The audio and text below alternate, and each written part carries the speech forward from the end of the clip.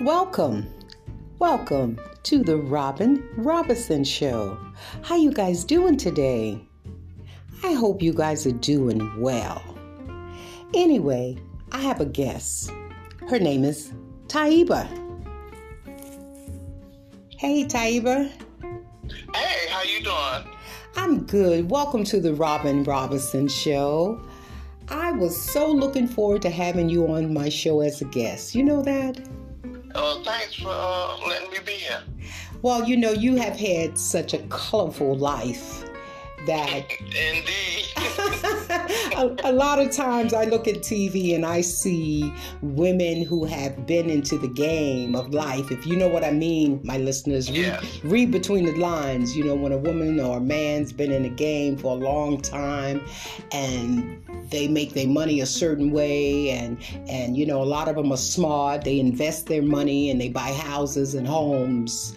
They just don't be in the game without being able to have something to show for it.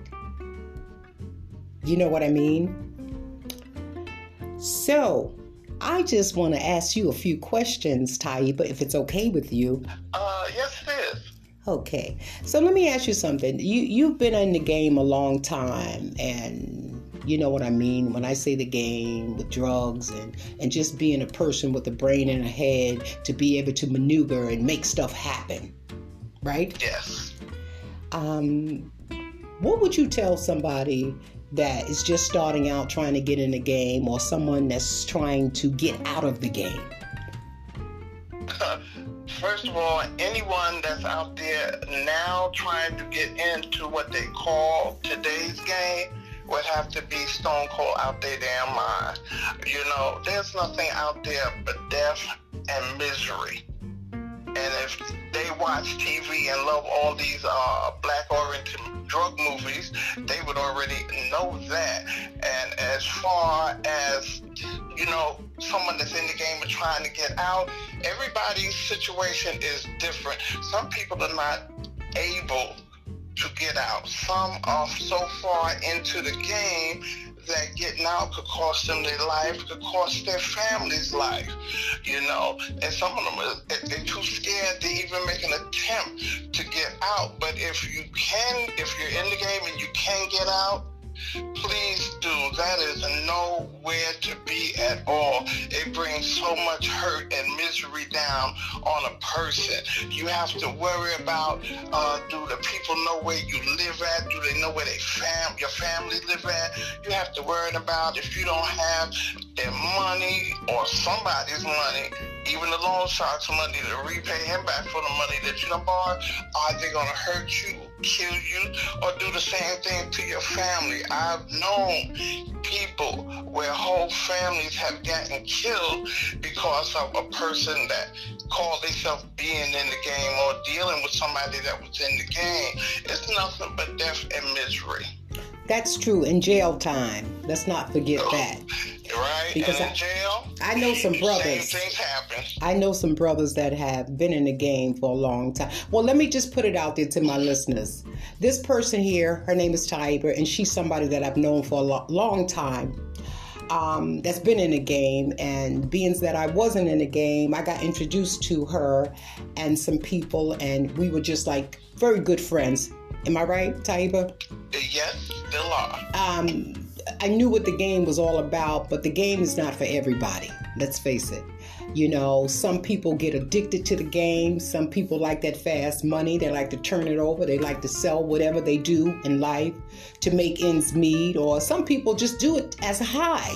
You know, it's so addicting, and the money's coming in so quick that they love it. They worship it. This is all they know. They don't want anything else. A 9 to 5 would not be good for that average person that's in the game, right? That's correct. So, I'm sorry, go ahead. Yeah, it's like there's a saying, the streets are not for everybody. That's why they made sidewalks. Those who do. Those who can't or don't, keep their feet on that sidewalk, because the streets are definitely not for them. Let me ask you something, Taiba. When you were in the game, I know you invested your money and you bought property and you did all those great things, because a lot of those times I was with you.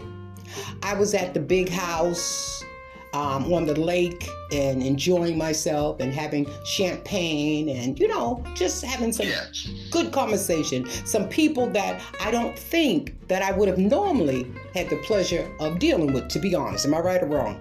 You're right. There was a lot of different classes of people, a lot of different nationalities, right? True. And but it was always pleasant. I mean, whenever you did your game and your business and everything, you kept me out of that stuff. That's right. Why bring somebody into something that probably could cost them their life? Me doing what I was doing and messing around with my life and stuff is one thing, but involving somebody else, that was really, not my thing. And the money was good, the clothes was good, the drugs was good, the men was good, the cars were definitely good along with the property. And you understand? But if I knew then what I know now, would I do that again? Excuse me, y'all. Hell to no. No, I would not. But at the same time, everything I did back then, the people I knew, the places I've been, the things that I learned, it made me into the woman that I am today. And I'm most happy about that there. That's all I got to say about that there. Well, no, I agree with you, because there were many, many times where, you would send a car to pick me up, and I would enjoy a beautiful meal and, just a lot of great company, and I would have money that I didn't have before because you allowed me these things, And when I talk about you being in the game, you were not just a person out to get money, didn't care who you hurt, because I know some of those too, okay? Right. And sometimes, Taiba, the women are worse than the men out there. Oh, most definitely they were. When I was out there, they were definitely worse than the men were or could ever think they would be. You understand? They have you thinking, a woman can't beat a man. That's BS. I knew women that could beat men with one hand behind their backs and didn't have no problem doing it. Period. So never tell a woman what she can or cannot do.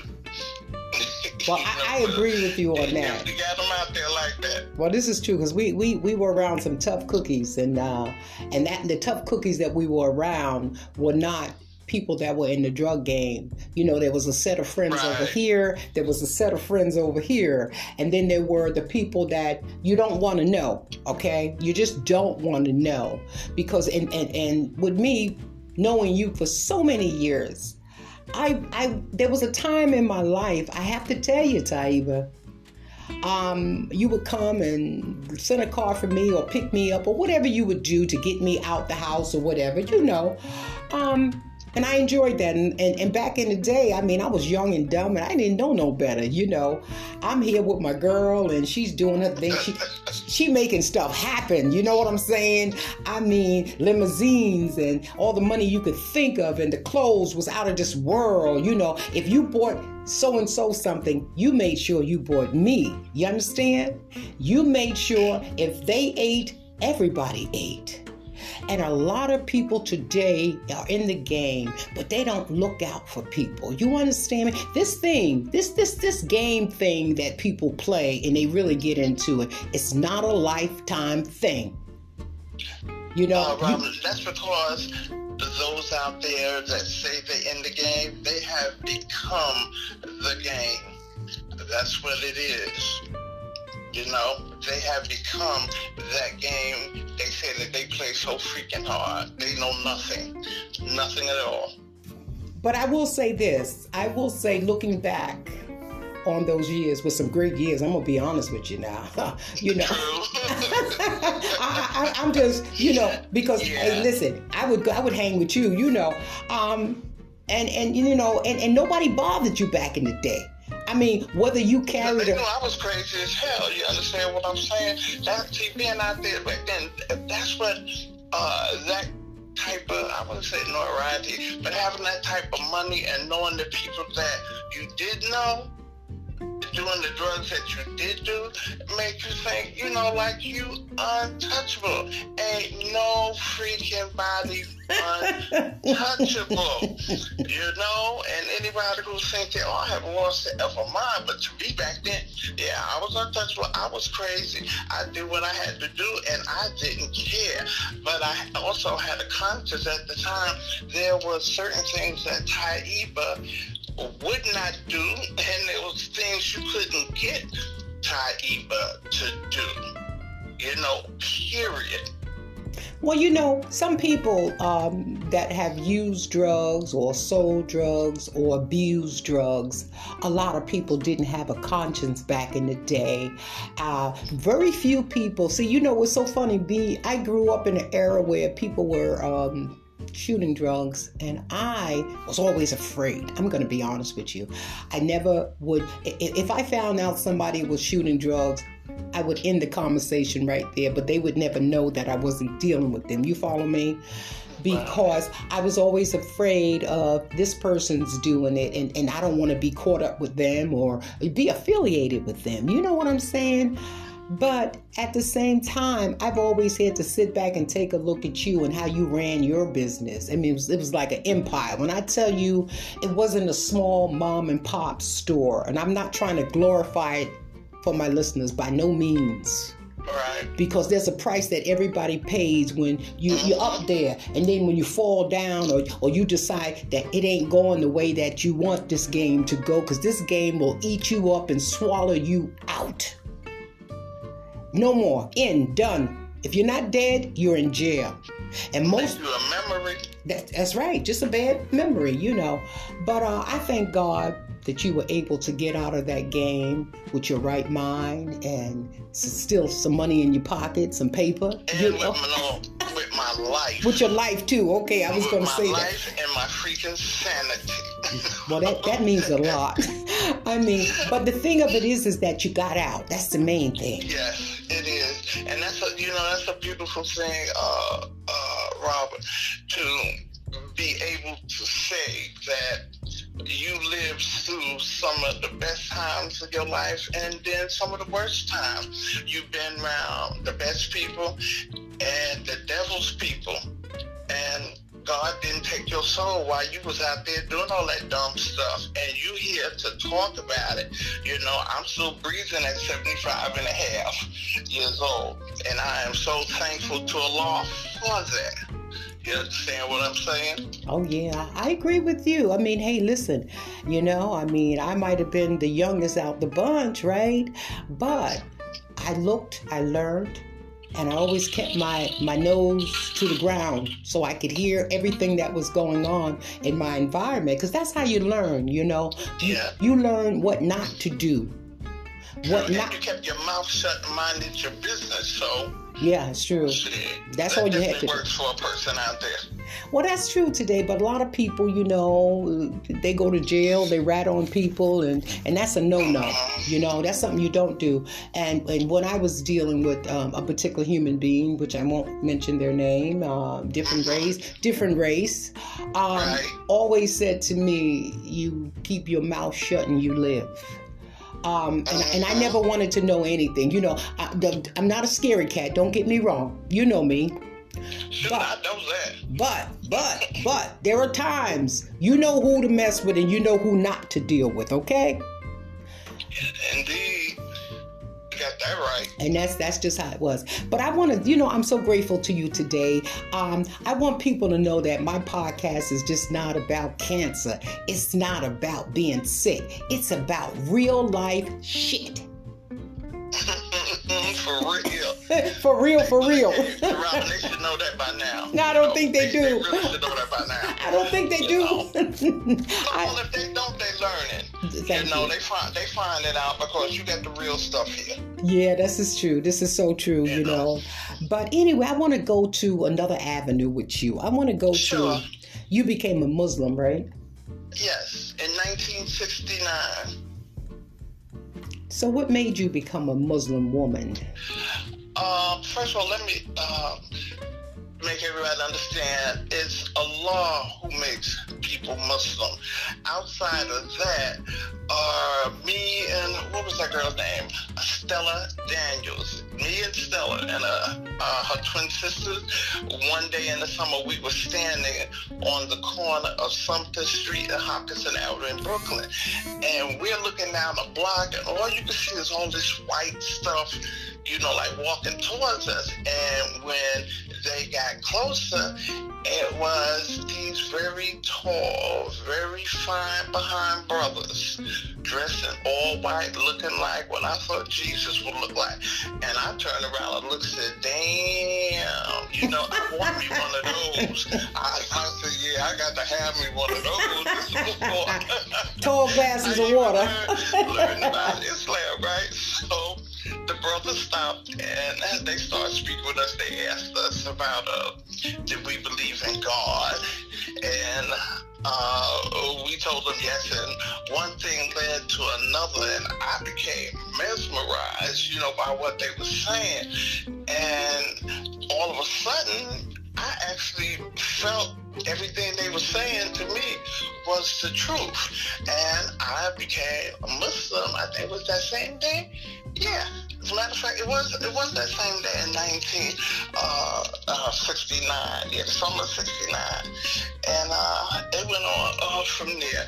I've been Muslim since then, since 1969. There are years where I haven't always practiced Islam because the brother at that time that I had married, they were still doing things that they had no business. And in my mind, if you're going to be something, be it or don't mess with it at all. And due to the fact that I was participating, and say they were still smoking weed and stuff, we were still smoking weed. So I stopped practicing Islam for, I don't know. It was a lot of years where I went back out into the street. And back out into that street, I again fell into certain traps and did a whole lot of things. And as a matter of fact, it was over a period of 40 years, believe it or not. I was out there in the street doing things in and out, running and stuff. Went to jail, never did any time though. And then one day I told my sister, I'm tired. I think I'm becoming an alcoholic. And I decided to go in and get cleaned up. And when I went in and got cleaned up, I took my Shahada all over. For those who don't know, your Shahada is your declaration of faith. Okay. And since then, I've been on the straight and narrow. I practice Islam to the best of my ability. I've been married this time for 12 years to my husband. He is 20 years younger than me. Okay. And we ain't rich, but we have a damn good life. Okay. I don't worry about who's gonna knock on my door with a gun trying to kidnap me or kidnap a family member. I'm just living a regular life. I ain't gotta go talk about let's go do the Willy Bobo no more, okay? Because now we doing rug life. I'm not doing thug life. We doing rug life. We hitting that floor 5 times a day. We pray together. We go places together. But me, Robert, a lot of time I like to be by myself. I visit sisters. I visit sisters my age, some younger than me. And I just try to be the best Muslim that I can be. Exactly. Because when I die, I have to answer for everything I ever did in my life. I have to answer for how I treat not only others, but how I treated myself. My body is a loan from Allah. And years before, I dogged it and messed it up. I'm not doing that no more. Well, and it's wonderful. I understand that because I didn't know a lot about Muslims. I mean, I had a family member, a brother that became a Muslim, but I think he was practicing before he went into incarceration for a brief moment, Right. But let me ask you some questions about that. I want to touch base with that real quick. Now, I myself don't pretend to know a lot about Muslims because I don't. But what I want to ask you is it true what they say that the Muslim man can marry 4 or 5 different wives if he can afford? No.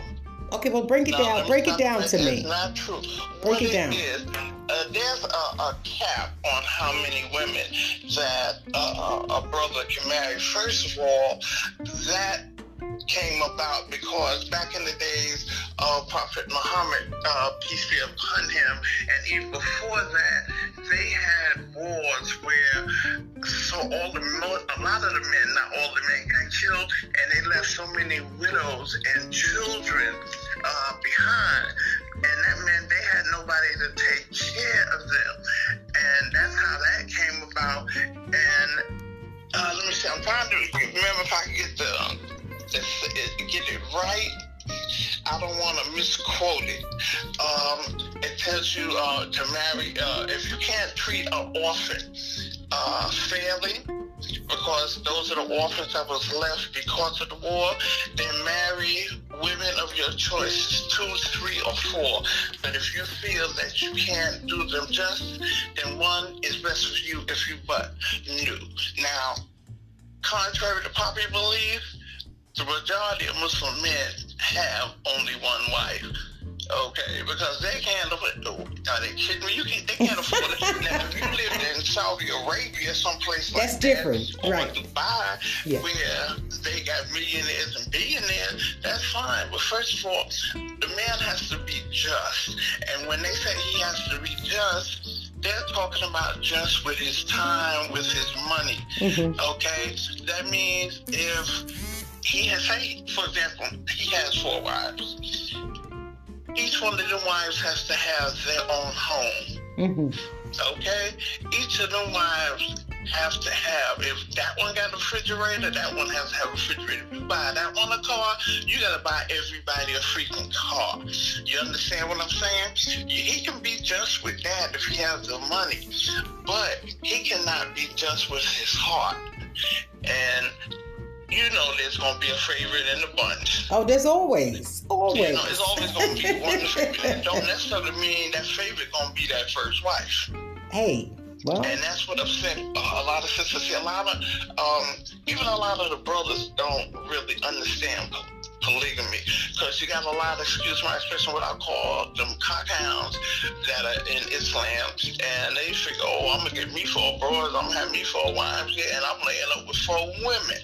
Wow. You understand what I'm saying? Mm-hmm. It don't work like that. It don't work like that. If you cannot even afford that first wife, you're not supposed to marry. Wow. Unless she makes that agreement. See, because when you marry in Islam, you have to give the woman a dowry. And her dowry is what she asks for. Say, like, if you a millionaire, she asks you for $1 million, that's what you got to give the sister, $1 million. To marry, that money is her money. Okay. In Islam, a woman's money is hers. She don't have to account to her husband for it. She don't have to tell him how much money she gets. She don't have to spend none of her money. The only thing she's supposed to do is take care of the children and the house. You know what I think? He's everything. Huh? You know what I think we're going to do? We're going to do a part 2. Okay. You know why? Because this is long, this is extended, and I'm pretty sure a lot of my listeners are intrigued by this. The ones that don't know anything about Muslim women or men. You get what I'm saying? Okay. Yeah, we can do that. I would love information and get you the exact quote on it. I would love that. Everything. I can do that. I would really love that, man. You know, we're winding down right now. But what I want to say to you is that I enjoyed this. And you know me, I like real life stuff. I don't like fake real life stuff. And make believe. You know what I mean? Give it to me straight. No chase. No chase. Yeah, straight up, no chase. I just want to say, Taiba, thank you for being so transparent. You're so very welcome. Listen, most people are not open to discussing their colorful life. You know what I mean? Their colorful past. But you know what? I just love you, and I want to say thank you. And I am going to mark it down on my calendar that we do a part 2 on Muslims and a woman being a Muslim. I think that is so fascinating. I'm going to be very honest with you. And I just... I love the show. Let me know. I really love the show. And thank you. Just thank you for being here, being honest. You're welcome. About your life. Anyway, you guys know what I say. Things happen in everyone's home. Bye.